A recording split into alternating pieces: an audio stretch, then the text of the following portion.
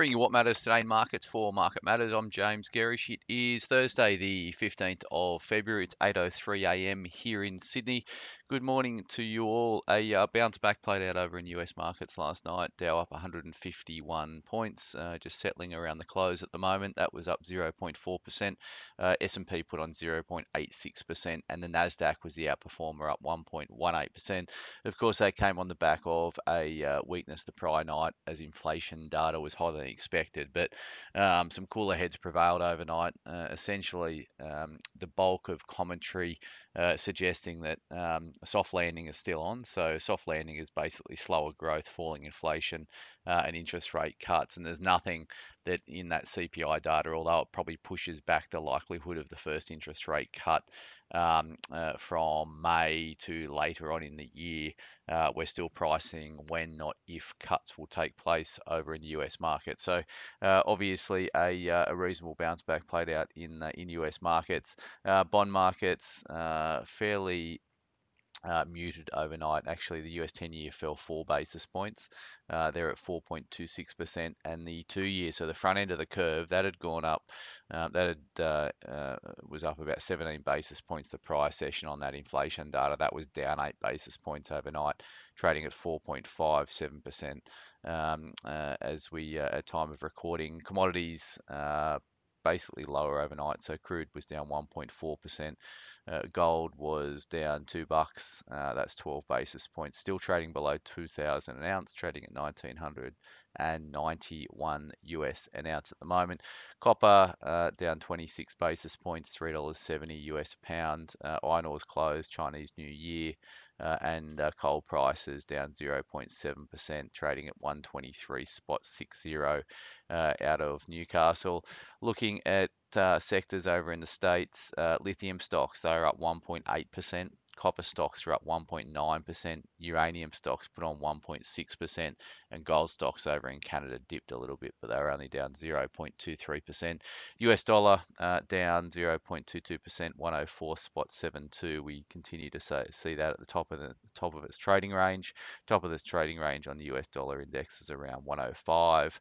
Aussie dollar bounced 0.5% last night, 64.91 US cents, and BHP is likely to open up about 0.5% when trading kicks off here this morning, which is supporting a SPI futures at the moment, which is up 52 points, 0.7%. So again, recovering the majority of yesterday's declines. Reporting is really influential at the moment, both here and overseas. Just starting on overseas first, because we've got a couple of the key holdings in our international equities portfolio reporting after market, so any time now. We've got Deere & Co, that's DE, reporting their quarterlies. They're up 1.4% on the session leading into those results. The Trade Desk, TTD, this will be really interesting. They're reporting any minute now. They're up 1.8% leading into the results today. And we've got Yeti Holdings, another company in the international equities portfolio, reporting quarterly numbers very shortly. They're up nearly 2% going into or just after the close in the US market.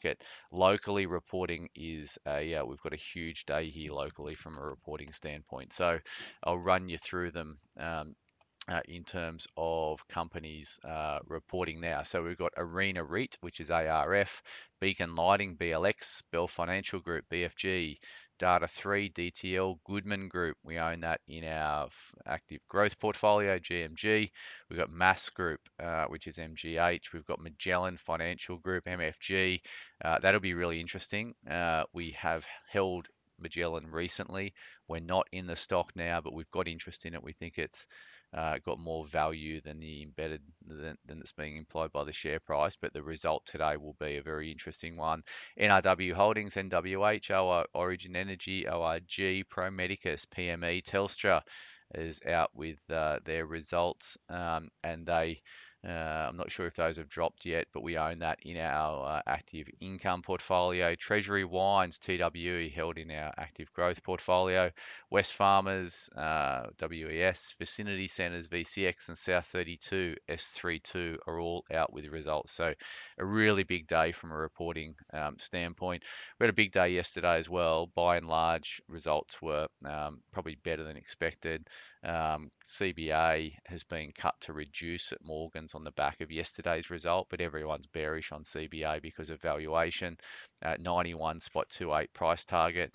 AMP reported yesterday they've been raised to buy it. Citi 125 price target. Eagers, which is APE, rated new buy at Canaccord 1602 price target.